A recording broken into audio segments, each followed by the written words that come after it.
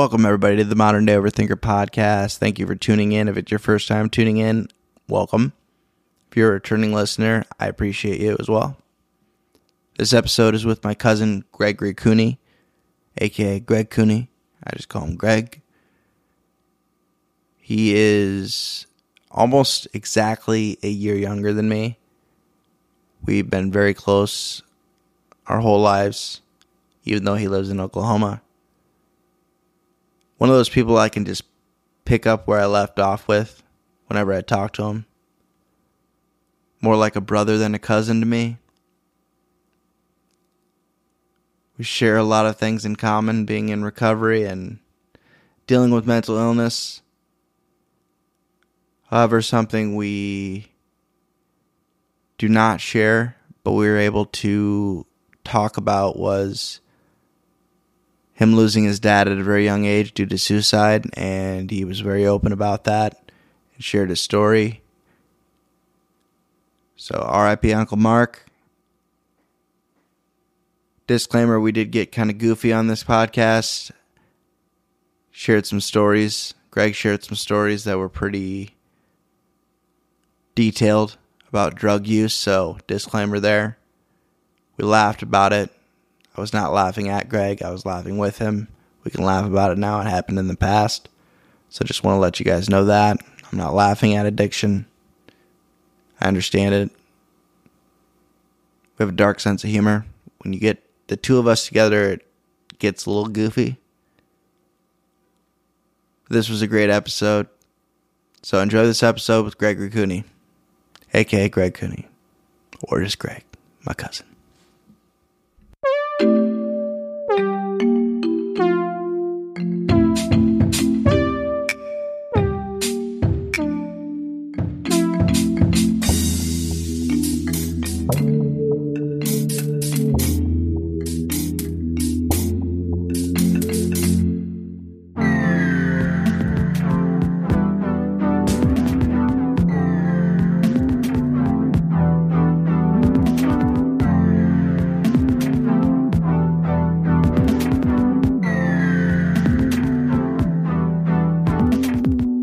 Yeah, just we could start out by just doing I don't really introduce my guests. I do that like after I listen to the episode, and I do like a brief intro. So Okay.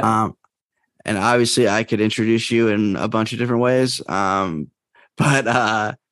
yeah, just if you want to start out by introducing yourself and kind of what you wanted to talk about today, we could kind of go through a lot of different things. So Okay.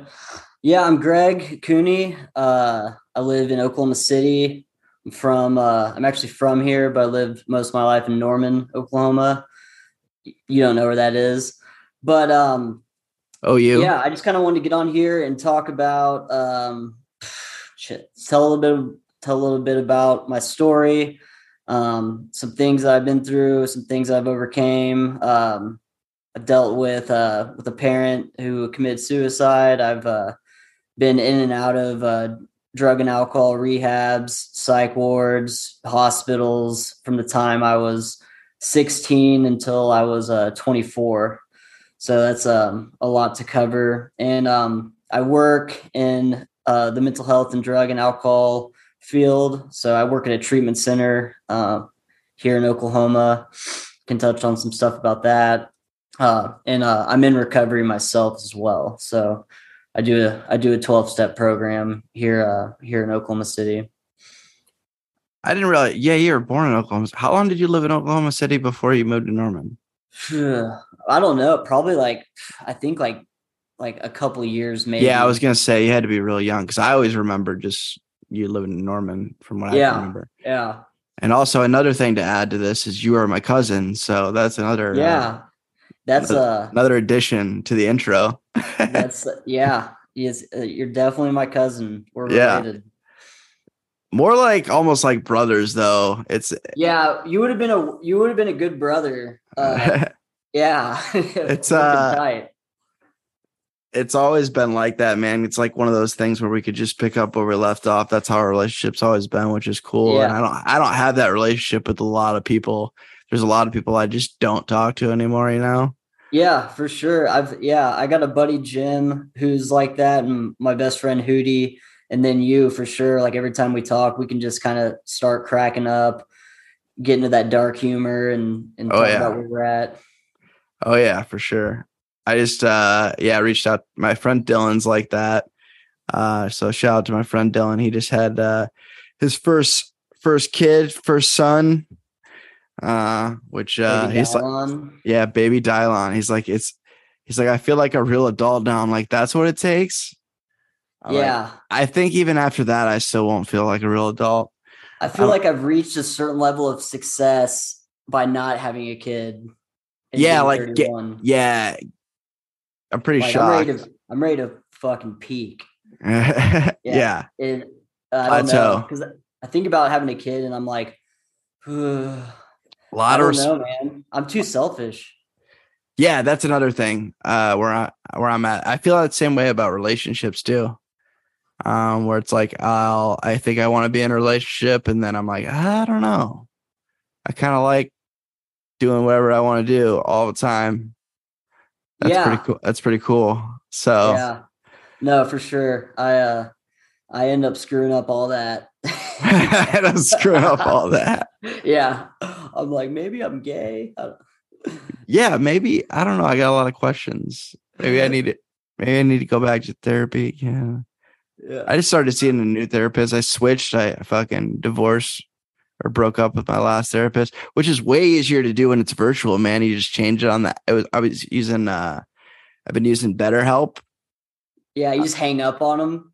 Yeah, well, after the last appointment, I just fucking said you could just go in and just change your therapist and just switch it. You just You just ghost him. Irish, you could buy them. I just ghosted the crap out of this guy. Yeah. I was like, That's dude, tight. yeah, I didn't like his vibe, man. Yeah, I need a woman therapist. I've had the most success with female therapists. I've had two. My first therapist I ever had, it was, I guess he was a psychiatrist. So a little bit of both, but he actually did the therapy part. He wasn't like a drug dealer psychiatrist, which I've had those too, where it's just like, what do you need? Are you good? Yeah, yeah. 10-minute appointment. The Basically plug. knock them up and just fucking, you're good. Yeah. You're Oh my like, God. dude, I got Xanax. Yeah. You got those bars, bro. Like, geez, it's ridiculous. Even in recovery, uh, I've had after explicitly explaining that I'm in recovery from all substances, not just like Cali sober or anything like that, or I don't dabble in anything. I've still had a doctor. Well, I had one doctor that still like brought it up multiple times, like Xanax. I'm like, are you trying to kill me? Like, come on, we're not Yeah. we're not doing that. Yeah, I've You realize that could turn into just like the way people eat M&Ms and shit. Like that could turn into that like real quick. yeah, for sure. I'm like, dude, did you not hear the part where I told you that my last drug was air duster and my last drink was champagne? Like, I never got into the air duster game. I've heard some crazy stories about air duster. oh, dude, one time oh, fuck, I went into like a CVS and I bought I discovered it because I was hanging out with my friend Evan and he was like huffing this can and I think I was like, it was right before I got sober. I was like 24 You're like, and what I are was you? just like, what? Where you're like, what are you doing? Yeah. I was like, what are you doing? He was like, dude, it's like doing whippets. And I was like, no, isn't that keyboard cleaner? And Yeah. he handed it over to me and I was like, dude, this is great. Like, so I went to CVS and I got like 5 cans and I was homeless. Like, I didn't find out that I was homeless until my first sponsor told me. He was like, yeah, living on your mom's couch is homeless. And I was like, oh, Oh, okay. Yeah. Well, and so okay, buddy. What did yeah, I had like 5 cans and I like went to my mom's house and I went to the bathroom and like drew a bath. Like it got all hot and I got in the bathtub and I just had like a beer, and I was like laying in the bathtub, just like huffing cans. And I was like falling out. Like I would like come to, and I'd be like under the water. Like I'd be like I would completely like just all the oxygen in my brain just evaporated. Yeah. And I came to, and the door was open. I look over, and there's like a paramedic, 2 firefighters, and like a cop just standing over me. And I'm like naked in this bathtub with like air duster. And my mom's just like, I don't know what he's doing. And I was like, oh shit. I thought it was like a hallucination. And they like, got me in the ambulance. And they were like, I remember one of the medics was like, dude, maybe like drink beer or like smoke a joint, but like this stuff, dude, this is trashy. And I was just like, I don't know. Dude. I don't need your judgment here. Yeah. I was just like, yeah. I know. Yeah. I was like, I just, and it's funny because like we talked and it's about pretty cheap, right? It was like $5 a can. Yeah. Oh yeah. Yeah. And then we talk about it at work a lot. Like when I'm doing like a group, like whenever something like that happens, or like you fall off and someone asks you like, well, like what happened? Like how, like, why'd you fall off the wagon again? Like, relapsing. If I were to give you like any type of explanation or reason, like I'd be a liar. Cause like, I just don't know what happened. Like, I just go from, if I don't have like a defense against the first drink or drug, like if I'm not working a program of recovery, it's a thinking disease. So like, I can't outthink a thinking disease. And I just go back to like what I was doing. Like, I remember I'd be sober and I'd be like, like 30 days sober or whatever. And I would like, quit going to meetings, quit doing the stuff, and quit talking to people. Yeah. It just takes like one little argument with someone or whatever, just to be like, all right, you change your mind basically. And, there's like, once my mind's made up in that mode, like it's game over. All bets are off. Like, and I actually got a public intox on air duster one time. I was in the four way. Wow. I was in the four way or whatever the fuck you call it. I was like outside my mom's door of her apartment. I was knocking on the door and I was trying to get in. She wouldn't let me in. So I went upstairs, and there was no one that lived upstairs. So I was just up there, just like huffing cans. And she called the cops, and the cops found me up there and like put the cuffs on me. And I was like, just please take me to the psych ward. Don't take me to jail. Yeah. And my mom was just like, no, he's been to the psych ward too many times. Take him to jail. And I was just way cheaper. Yeah. Oh, geez. Terrible. Yeah. Duster. Yeah. That wasn't even my shit though, but like it was just whatever it took, Yeah, for sure. Got to that point. Well, let's rewind it back to when things started taking a turn for the worse. When did you start really getting into drinking and drugs? Would you say like 14, 15? No, I was 16. Okay. Yeah. Which these days that's like old. But yeah, I was 15, so I was old too in comparison. Yeah. I grew up, going to like meetings with my dad. My dad was sober for he had like stints of sobriety. Mm-hmm. He'd get like 5 years, go back out, get 6 years, go back out. It was like, you don't really hear about that type of alcoholic. But so I grew up going to meetings and stuff, and I always had this idea of like, I'm not gonna drink. Like I've always heard that that's like bad, Yeah, you told me that when you told me that story about the 5 years and 6 years, and when I got 5 years, I was like, oh man. Yeah, and it's crazy because now I have friends. I have a couple of buddies who have gone back out who had 5 and 6 years, and one's back in the program, and one's like thinks that like they're anti-cults. Yeah, he's just like it. Yeah, he's just kind of a pessimist. But yeah. But anyways, yeah, I was like so I was like 16, and I remember like the coolest guy in our friend group, or like one of the guys in our friend group we found out that he smoked weed, and like me and my friends were like, "Oh my God, I can't believe you did that." Mm-hmm. And then the coolest guy in our friend group was like, "I don't know, I kind of want to try it." And then immediately I was like, "Okay, I'm down." And like I was The follower. such a follower, and ended up hanging out with my brother one night and smoked weed and drank for my first time. And he was taking me home to my dad's house in my own car.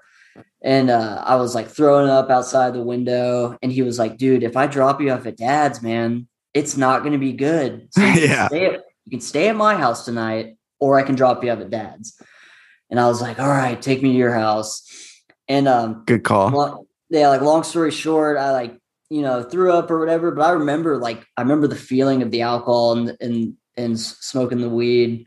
And I remember just being like, "Fuck, dude, I made it." Like I finally just This like is what I needed. yeah, all the insecurities and all the I'm thinking about what you're thinking about me and all that was just like gone. And although I threw up and I ended up, going to my brother's or whatever, like, I chased that for a long time. And I woke up and my dad called me and he was like, "Hey, you didn't come home last night. And that's pretty odd." And Yeah. and he was like, "I just want to let you know that it all starts here." And he like hung up on me and I was like, "Oh shit." It was like a movie trailer. I was like, "What's going to happen next?" And The credits. so like, yeah. And opening credits after that. so like, and after that, there was like, so it's crazy that this timeline is pretty short of like a lot of things that happened. It was like a week later, drank again, did all that. I'm like smoking prime times outside of my house in the middle of the night behind my dad's car while he was asleep. And are you talking about hitters? The little prime time, it's like a little cigar. Okay. I didn't know like, what those are. I don't even know what they are anymore, but like like cigarillos type of thing, like no, a it was like black and small, mild. like it's more like a baby cigarette. That's what it looks like. Okay, gotcha. Yeah, and I get like the head rush and stuff, and yeah. So like I was just dipping my toes and everything, but I remember my reaction to all that was way different than my friends. Like I was like, "When are we doing it next?" Yeah, that was all you looked forward to. Yeah, and they're like, "I don't know, like if someone's mom goes out of town or whatever, we'll do it." And I was like, "Yeah, okay, well, like I'll buy the beer." Like I was like a go getter for it, and so I remember one night. I was on the phone with my ex-girlfriend, shout out Marissa Brumfield, and she was like, we were talking, I can't remember what we were talking about, but I remember like laying on my bed, and I was living at my grandma's at the time because I was going to Norman North. So I had like just moved out of my dad's house like a couple days before that. And actually, let me go back just like a few days before that. I called my dad and I was like, "Hey, I need gas money." And he was like, "All right, well, I'm at the house." And I was like, "That's weird." It's like 3 p.m. on it was like right when I got out of school. And it was like on like a Thursday or something. So he should have been at work. And I go there and my dad's like in like a full like sweatsuit, like OU beanie, sweater, sweatpants. And I was like, "What's going on? Like, what are you doing?" He's like, he was like, well, he just sat there for a minute and he was like, I've been trying to kill myself for a few days now. And I was like, what? Cause like everything before that was just stability. Like I saw like a small chain of events of like a breakup with his girlfriend. And like, I knew that he wasn't really being able to like sleep well and stuff, but like I never like didn't he have some restless leg type stuff going on? Yeah. My mom told me about that. Yeah. Yeah. He would talk about how like he couldn't like, he would be so tired, but like his mind like wouldn't let him sleep. Like it was just like straight racing thoughts. And so when he told me that, I kind of went into like survival instinct mode. And I was just like, I need to take you to the hospital. And like, I don't know anything about psych wards or anything at that time. I'm just like, so I took him to the hospital. I drove him there and they admitted him to the 4th floor of Norman Regional. And when he got out of the hospital, like 4 days later, he, talked to me and my brother, and he was like, "Hey, I'm going to get back into church." Like, he was like, "I'm sorry if I become a Jesus freak, but like, I need to get, I need to like get my stuff together." Cause like, he was like, I'm never gonna put you guys through that again. And, so I stayed living at my grandma's house. And it was like, man, I think it was like a week later or something when I got a call when I was on the phone with my ex-girlfriend. It was my brother. And he was like, "Hey, I need you to come over to Dad's house. Like, something's going on." And he wasn't over there yet. I went there, and I was like thinking that my dad was like fighting cops in the front yard or something. I Yeah. show up, there's like a cop car out front, no lights on, and my brother's out there, and my brother's like crying. And I like felt that I knew what happened, but I Yeah. didn't really know. And the cops told us that my dad had hanged himself in the garage. And I remember just being like, I'm only 16. Like, I like Yeah. I didn't really know how to react. Like, it was just, I got in my car, my brother got in my car, and my brother's like rolling a cigarette. And I was just like, I gotta get the fuck out of here. And so I went and stayed with a friend that night. And then it was You're the just next kind of morning. numb to it, or like just like not numb, just but like it was very surreal to you at the time. Yeah, it was like super surreal. Like, it was like I was operating. It was like a video game. It was like I was Yeah. watching myself like Yeah. maneuver. And I remember just like listening to I had just got the Kanye West Graduation album, and I just remember like Banger. listening. It's such a banger. And Yeah. like every time, like this happened October 29th, 2007. Every time like fall comes around and like the leaves start to change and stuff, it just takes me back to like listening to Kanye and like being like 16. It's really not like a bad reminiscence of it. It's just That's like, good. it's crazy. Like you could throw me anywhere in the, like, you could drop me off somewhere and like lock me up for like 8 months. And if I walked out and felt the way that the air was, I would know that it was like that time of year. Like, if it was in that gap of like late October. Cause like I can always just feel it in the air. But yeah, so it's just an odd coincidence that like all that happened like right when I started dabbling in drugs and alcohol. Yeah. Because whenever that happened, everyone just felt really bad, and they'd invite me to parties. Like, I remember Yeah. this guy who was a senior in high school. He invited me to So you like were a sophomore at the time, right? sophomore. Yeah. He invited me to go see Lil Wayne at the Ford Center. And Dude. yeah, I like went and saw Lil Wayne with like these guys, and I was all like, I was just so like fried out. Like, I don't even know. But yeah, and that was whenever I got hospitalized for my first time. It was like right after that. I had like it was back when they still had like 1,000 milligram Tylenols, and I ate like 20 of them. And I wasn't really trying to kill myself. I was just trying to like numb out. Yeah. But I told my mom that I did that. Because when my dad died, my mom came back in my life. I was like, "Hey, remember me?" Yeah. And Yeah. I was like, "Oh shit." Oh, hey. Yeah. Yeah, she did the best she could. But um, so I went to a psych ward, and whenever you're like an adolescent, you don't just leave those places after a few days. Like, I was there for like 2 months, and Yeah. They keep you as long as they yeah, can. and it was buck in there because I was there with like, I was like the oldest one. There's like kids that are like 12 and stuff, and they're like running around and getting shots in the ass because they're like going crazy, and I'm just like, and I'm just sad. I'm just real sad. You guys are Yeah. all over the place. But yeah, when I got out of there, I kind like, my teachers just like let me like pick up where I left off, and I like tried to do school, and I didn't do too well, but I passed. And like the year I graduated,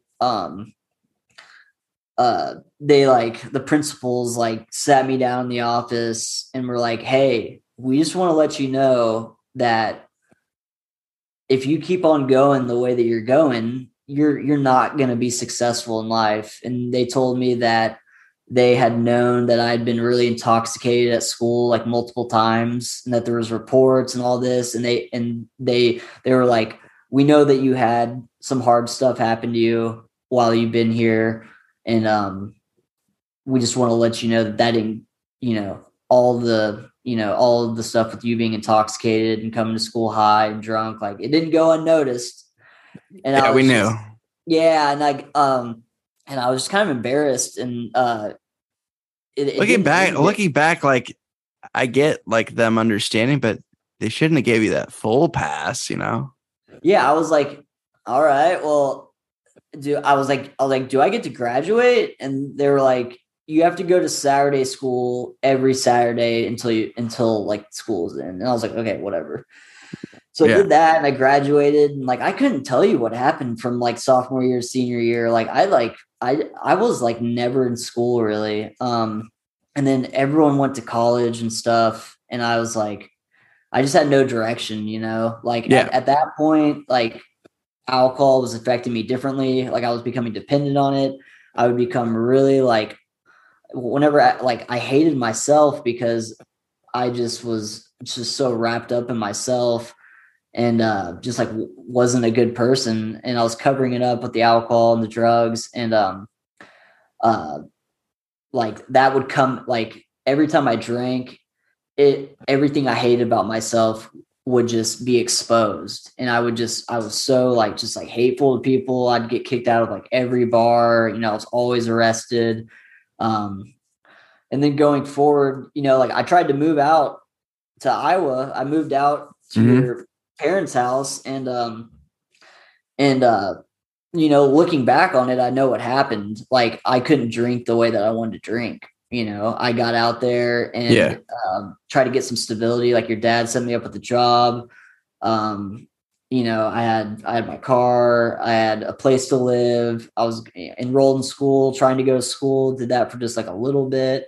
And I remember one day I just like realized that like I was so far out of my comfort zone, and like I couldn't stand to be in my own skin. Like I wasn't able to numb out the way that I wanted to. And that's like the progression of alcoholism and drug addiction. Like it just gets more severe as time goes. And so I just one day just packed up all my shit and bailed. And like I didn't think anything about it. Like it was just like, I was like, oh, well, they're upset, whatever.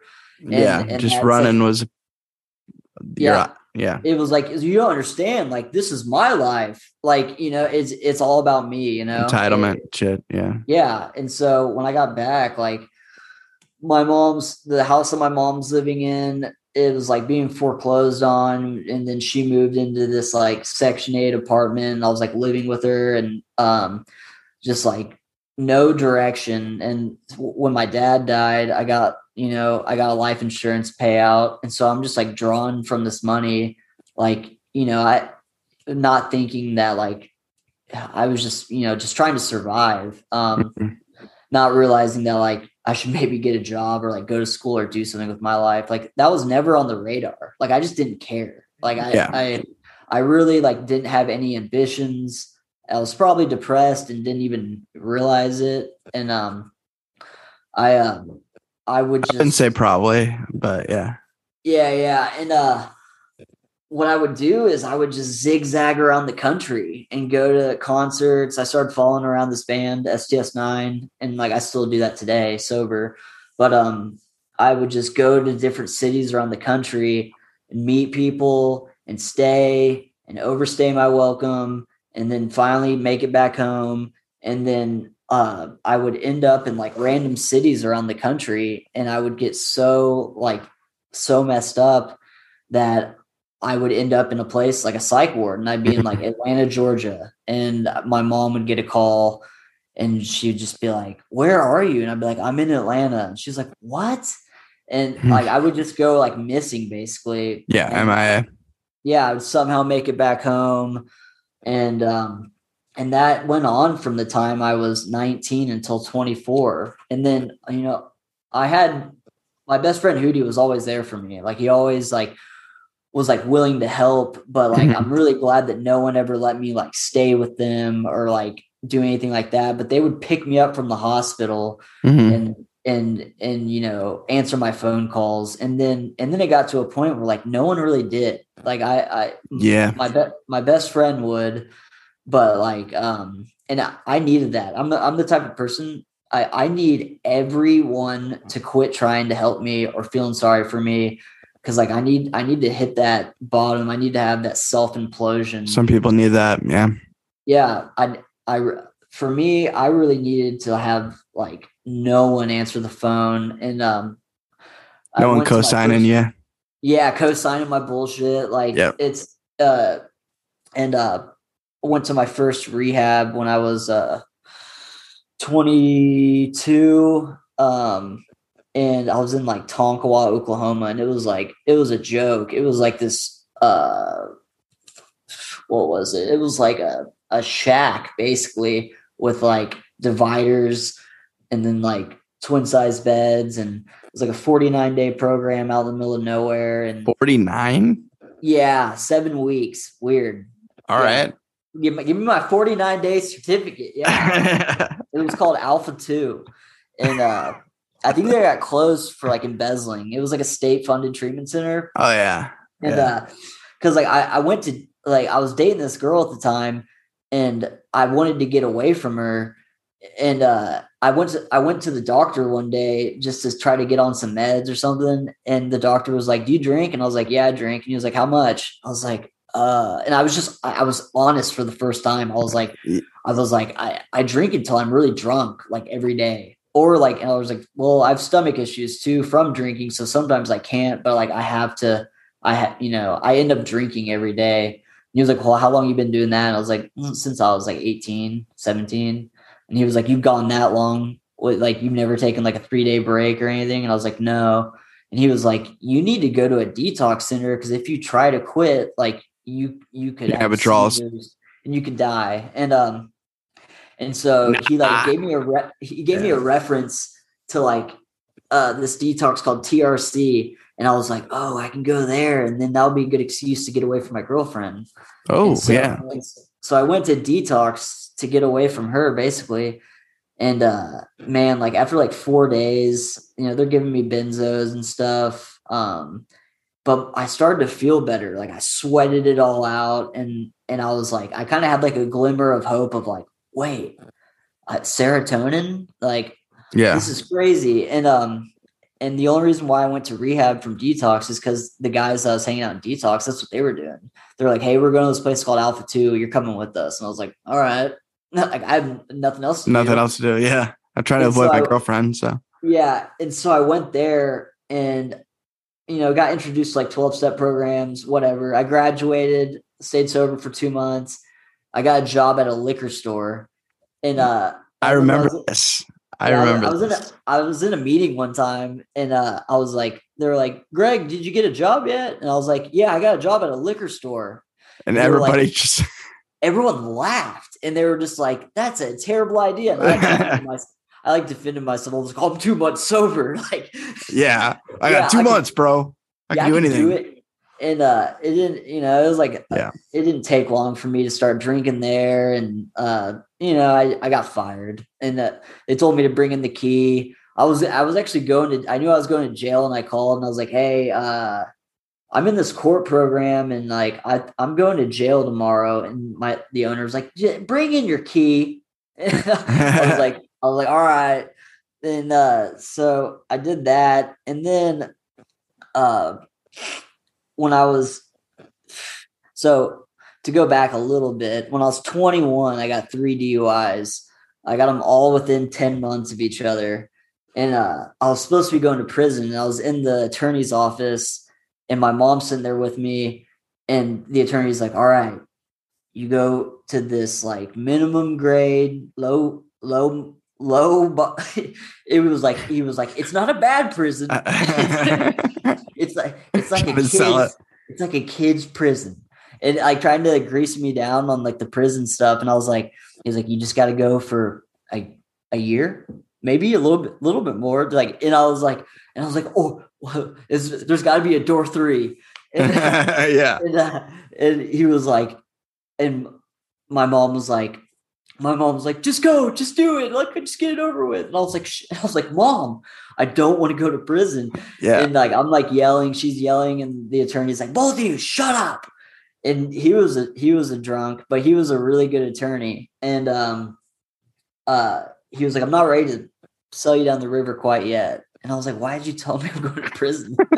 And so we go to court and we're standing in front of the judge. And I kid you not, the judge was like, so what's going on with this guy? And I'm standing there and he goes, let me tell you, he has not been the best client.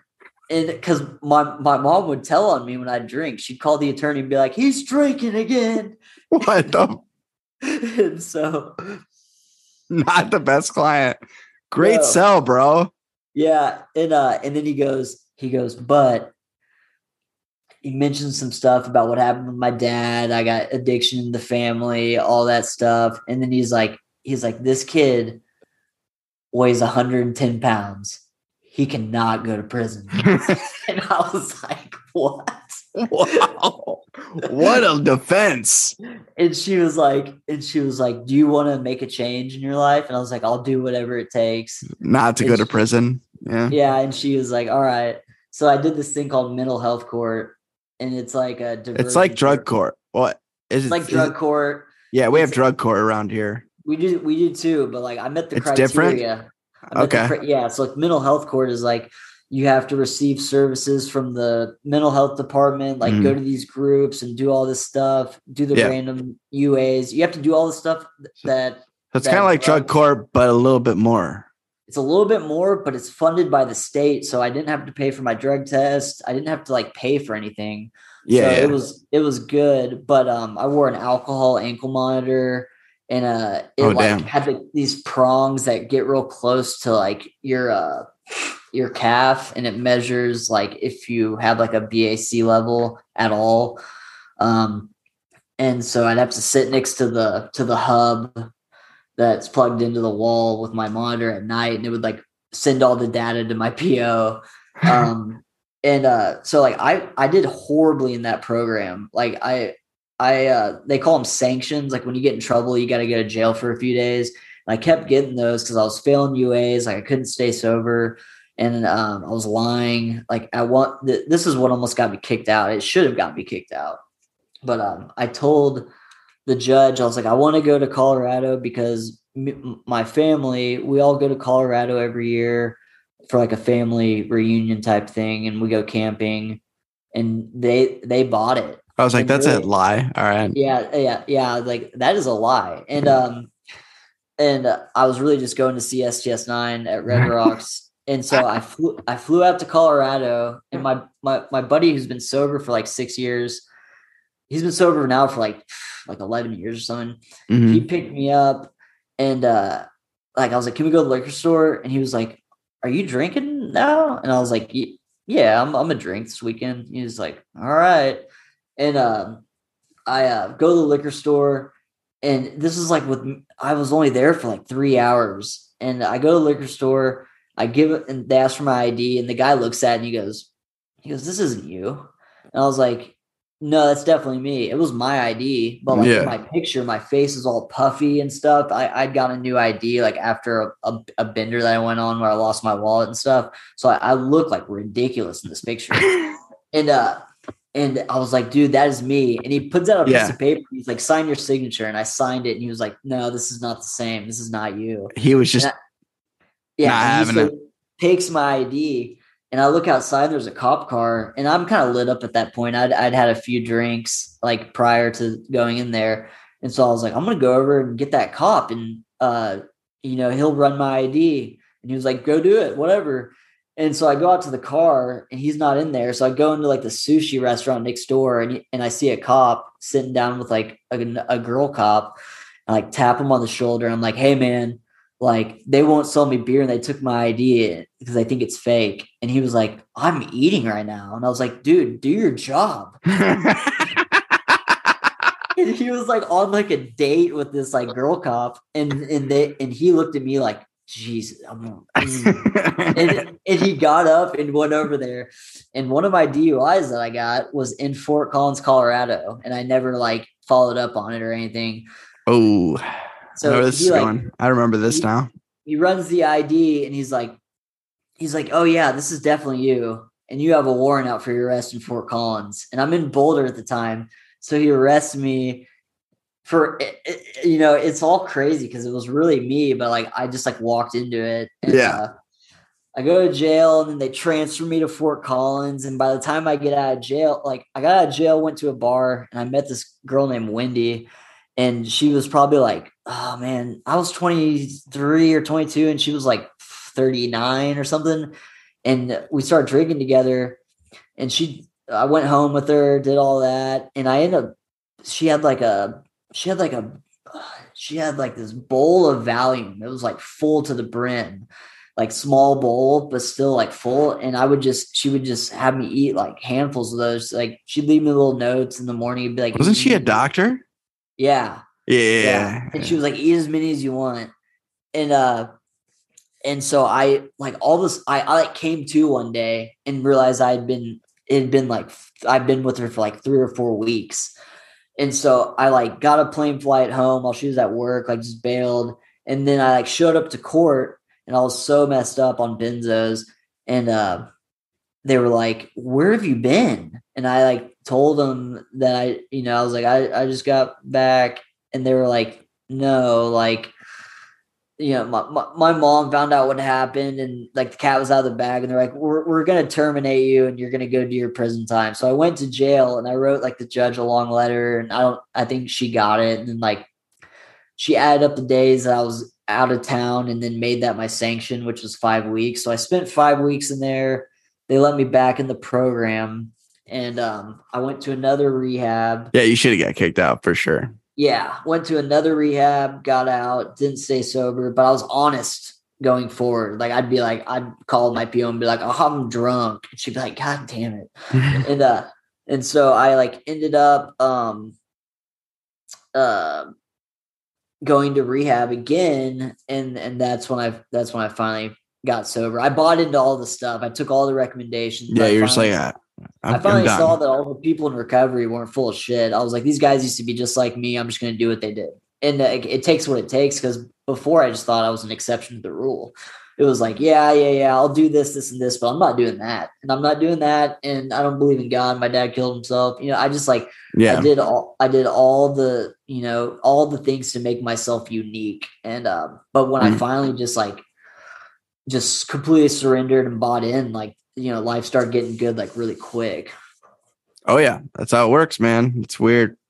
It's very weird. And the longer you stay in it and keep doing what you need to do, the better things get. That's what I've noticed.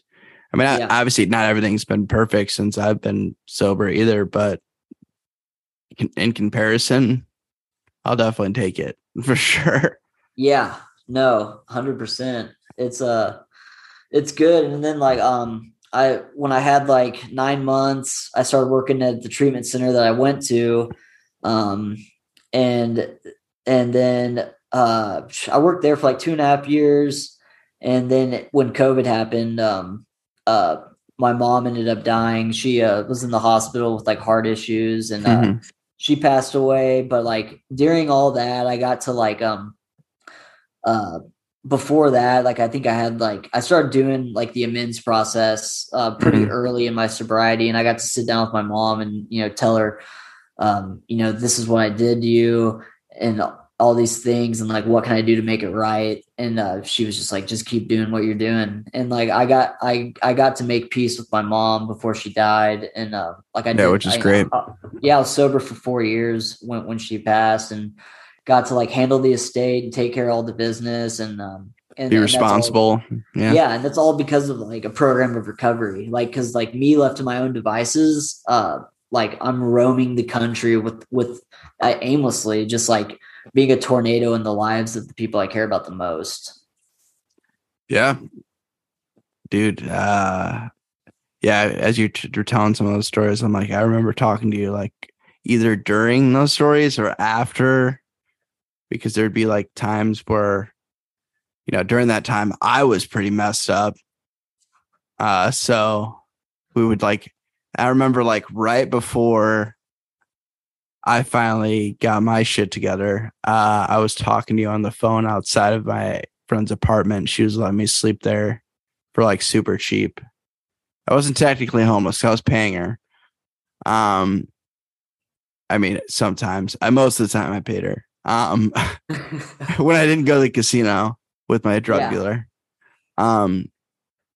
But I remember calling you outside the apartment, and I was just like, yeah, man, I'm still doing this. And you're just like, yep.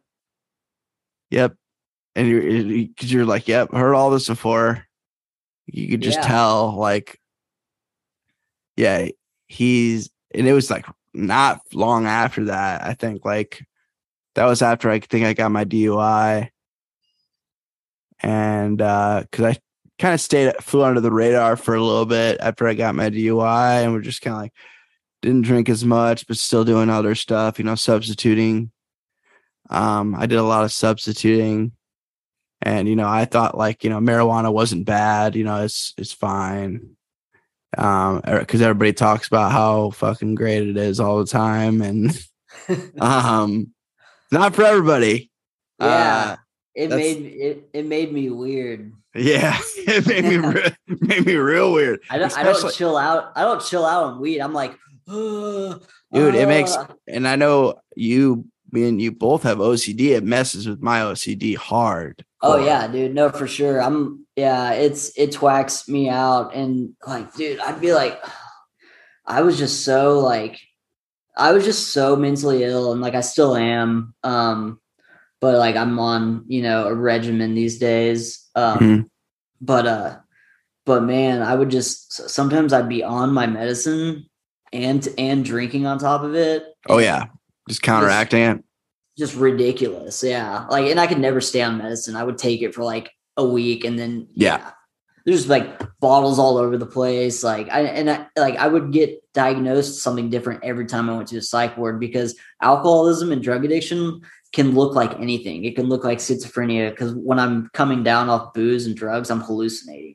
So they're like, do you hear voices? I'm like, yes. Yes, I do. Do you see things? Yeah, I do. But it was all withdrawal symptoms. So I'd be on schizophrenia medicine, and then random stuff that when I finally got sober, I got on medicine and stuff, but it was actually what I needed. It wasn't just for one, I just lied to doctors all the time. And two, you're just misdiagnosed a lot. Oh yeah. Yeah. It's whatever flavor the flavor of the month is, and they'll diagnose you with that. We got your gabapentin. We're going to do 16,000 milligrams of gabapentin. Yeah. We got to push the Seroquel this month.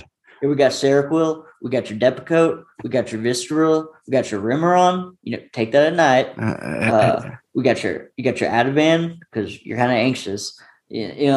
Everything. I remember I think that's what they gave me. They gave me a pretty nice dose of Ativan when I was suicidal and went to the hospital. They sent me home with some. I don't know what it was, but I was feeling great, and I had ice cream and shit. Yeah. I was feeling great. Well, I was feeling less shitty, I should say. A lot less shitty than when I went in there. Because they're like, well, you don't have any plans. I'm not a big planner, so not really my thing. I should probably still be here, but whatever. I guess I'm leaving. Stupid. It's been a weird last week with my friend passing away, and one thing I wanted to ask you was, because I know I don't know if his son Christian will listen to this or not, but him losing his dad at such a young age, do you have any advice for him, or what's kind of helped you process that? Because at first you obviously didn't process it, because you didn't know how to process it other than abuse substances. Yeah, honestly, I would try to go to like some sort of grief therapy group Yeah. when he's ready. Yeah. And Cause this then is all just happened. So when he's ready to do that, because like I just dodged all that for so long, and like I'm just now with the therapist like diving into like all of that, because like I've been able to freely talk about it for a while, but like I still feel like it happened not that long ago, and it affects me like every day. And you can trick yourself into thinking that it doesn't, but my reaction to life um sometimes is very poor, and I think it's due to like trauma and like not ever addressing certain issues. just kind of And putting it in the, I never yeah. connected the dots on that until like recently, like in relationships or whatever. Like I end up kind of just sometimes I'll burn it down sober. Yeah. And so I would just suggest Ruin a good thing. Yeah. Just Yeah. because it's too good. It's just too good. And I'm gonna, I'm a role assigner, and if you're not fulfilling that role, then I'm out. Yeah. Yeah. You have expectations. You set expectations for people. Oh yeah. Yeah. Set expectations, and then they have expectations, and then I'm like, you know, I just end up like, I think I got like abandonment issues or something, because like every time I like get with somebody, it's like I try so hard to like keep that like it's like the only thing I can like focus on, and then I end up like just destroying it because I'm just too hyper focused on them leaving. Even if there's no signs that someone's gonna leave, I always just in the back of my head it's just like, this is, they're gonna leave or like whatever, and then so I'll bounce first. Even though they're probably not going to leave. Yeah, maybe. And maybe or maybe not. But even when they do, they probably had good reason. Like I'm just insane. Like I've just come to know that like I'm just not good in relationships, and it's something that like I'm working on. That's I think like part of like being in recovery is just like being vulnerable and knowing that like like I still have flaws. Being self-aware. Yeah, self-aware. Like I have like a crazy thought process, and like whenever I like verbalize that to a sponsor or whatever, they get to let me know that like, hey, maybe don't do that, or like don't do this, or instead, because like if I just run on my own ideas and stuff, like it's just not good. Yeah. And it's that shit. It's good to have people that not necessarily tell you what to do, but suggest things. That's another thing, because we don't like being told what to do. Yeah, and you can always find someone who's been through the same thing, even if like your sponsor doesn't know or whatever. Like exactly, like, hey, that's another thing. Is like your sponsor is a good guide, but you can't just have one person that you go with all of every single life problem. He's not a wizard, Yeah, I wish he was a wizard though. That'd be cool. Yeah, that'd be sick. He's just a guy that has been around longer than you and has worked the steps more, maybe. That's basically. My sponsor's kind of a wizard though. He like travels all around the country and talks, and it's funny. He's got like little sayings like everybody knows. And cliche guy. Oh, but they're good ones, man. Yeah. He calls himself a go-getter. He tells a story. It's funny. He's like, I was just drunk. I was just drunk in my house all the time. I didn't work for 3 years. My law firm was burned to the ground. He's like, my wife, he goes, I was a go-getter. My wife goes to work. I go get her. Good Lord. Pretty good. Is your shit about to die? Yeah, it is about to die. Oh, we should probably wrap. We should probably wrap up then. Yeah. Oh, my watch is about to die. Everything needs charged, apparently. We're just scumbags. Yeah, dude.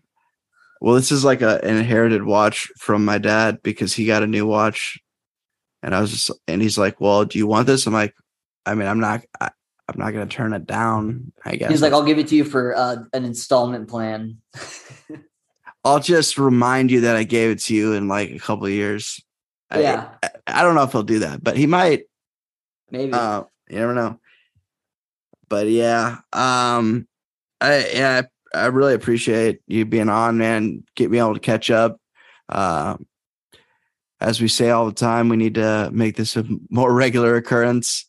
I'm terrible at reaching out to people in general. I'm trying to get better about that. That was another thing I kind of, you realize a lot of things when people pass away he wasn't super close to me, but he was a good friend. He was a good guy, and he was a good guy to a lot of people. I'm like, man, that's the best way I can honor him, man, is like just being the guy. He was just, everybody said the same thing about this guy. Like and it wasn't like, like you're at a funeral and everybody just like blows smoke up the dude's ass or whatever. This guy was legit, like a good guy. Like had no enemies. Yeah. Like, yeah. I mean, he might've had a couple, everybody's got a couple, but yeah, that's like my buddy Jim. He's a Jim, GEM. Yeah. And, like, I mean, that I'm striving to just do better than I did yesterday. Like, exactly. In the morning, I do a little meditation, and I'm just like, I need to get into the meditation. Everybody's been talking to me about it. I had somebody on recently. That's a podcast in the vault. I've just been knocking them out and keeping them in the vault because, like, if I want to release an episode every week till the end of the year, I gotta keep it going. Yeah. But yeah, I'm gonna have. It's a game changer, the meditation. I've heard good things because I've tried the praying thing. It kind of works. It's like I can't do that regularly. Yeah. I feel like I do it. I'm a big pray guy. Yeah. Yeah. I don't know. I'm praying to like big ass trees. Yeah. In like a space forest. Yeah. Praying to Elon Musk. Yeah, Elon, dude. I'm on that Elon Musk protein powder. It's gas. Is that real? I don't know. My buddy refers to it as he always talks about it's like some Elon Musk shit. And so I just tell people Elon Musk endorses it. I don't even know. He probably does. I don't know. With him, you don't know. Yeah. Just tweet at him. He'll probably tweet you back at some point. If you just got time, you just got to time it right. Yeah. I've been DMing Kanye and he hasn't opened any of them. Oh, dude, just keep trying. That's my boy. Yeah, dude. I don't care. Oh man, he is out there. He is out there, but I love it. I was like, he's like, I'm starting this new company. I'm like, sign me up, dude. Let's do it. Yeah, anything you got, I'm coming for it. Yeah, because he's just him all the time. That's take it or leave it. Yeah, there's a lot to say about that, but we'll wrap it up before it dies. But I appreciate it again, man. We'll talk soon. Okay. All right. Love you, man. All right. Love you too, man.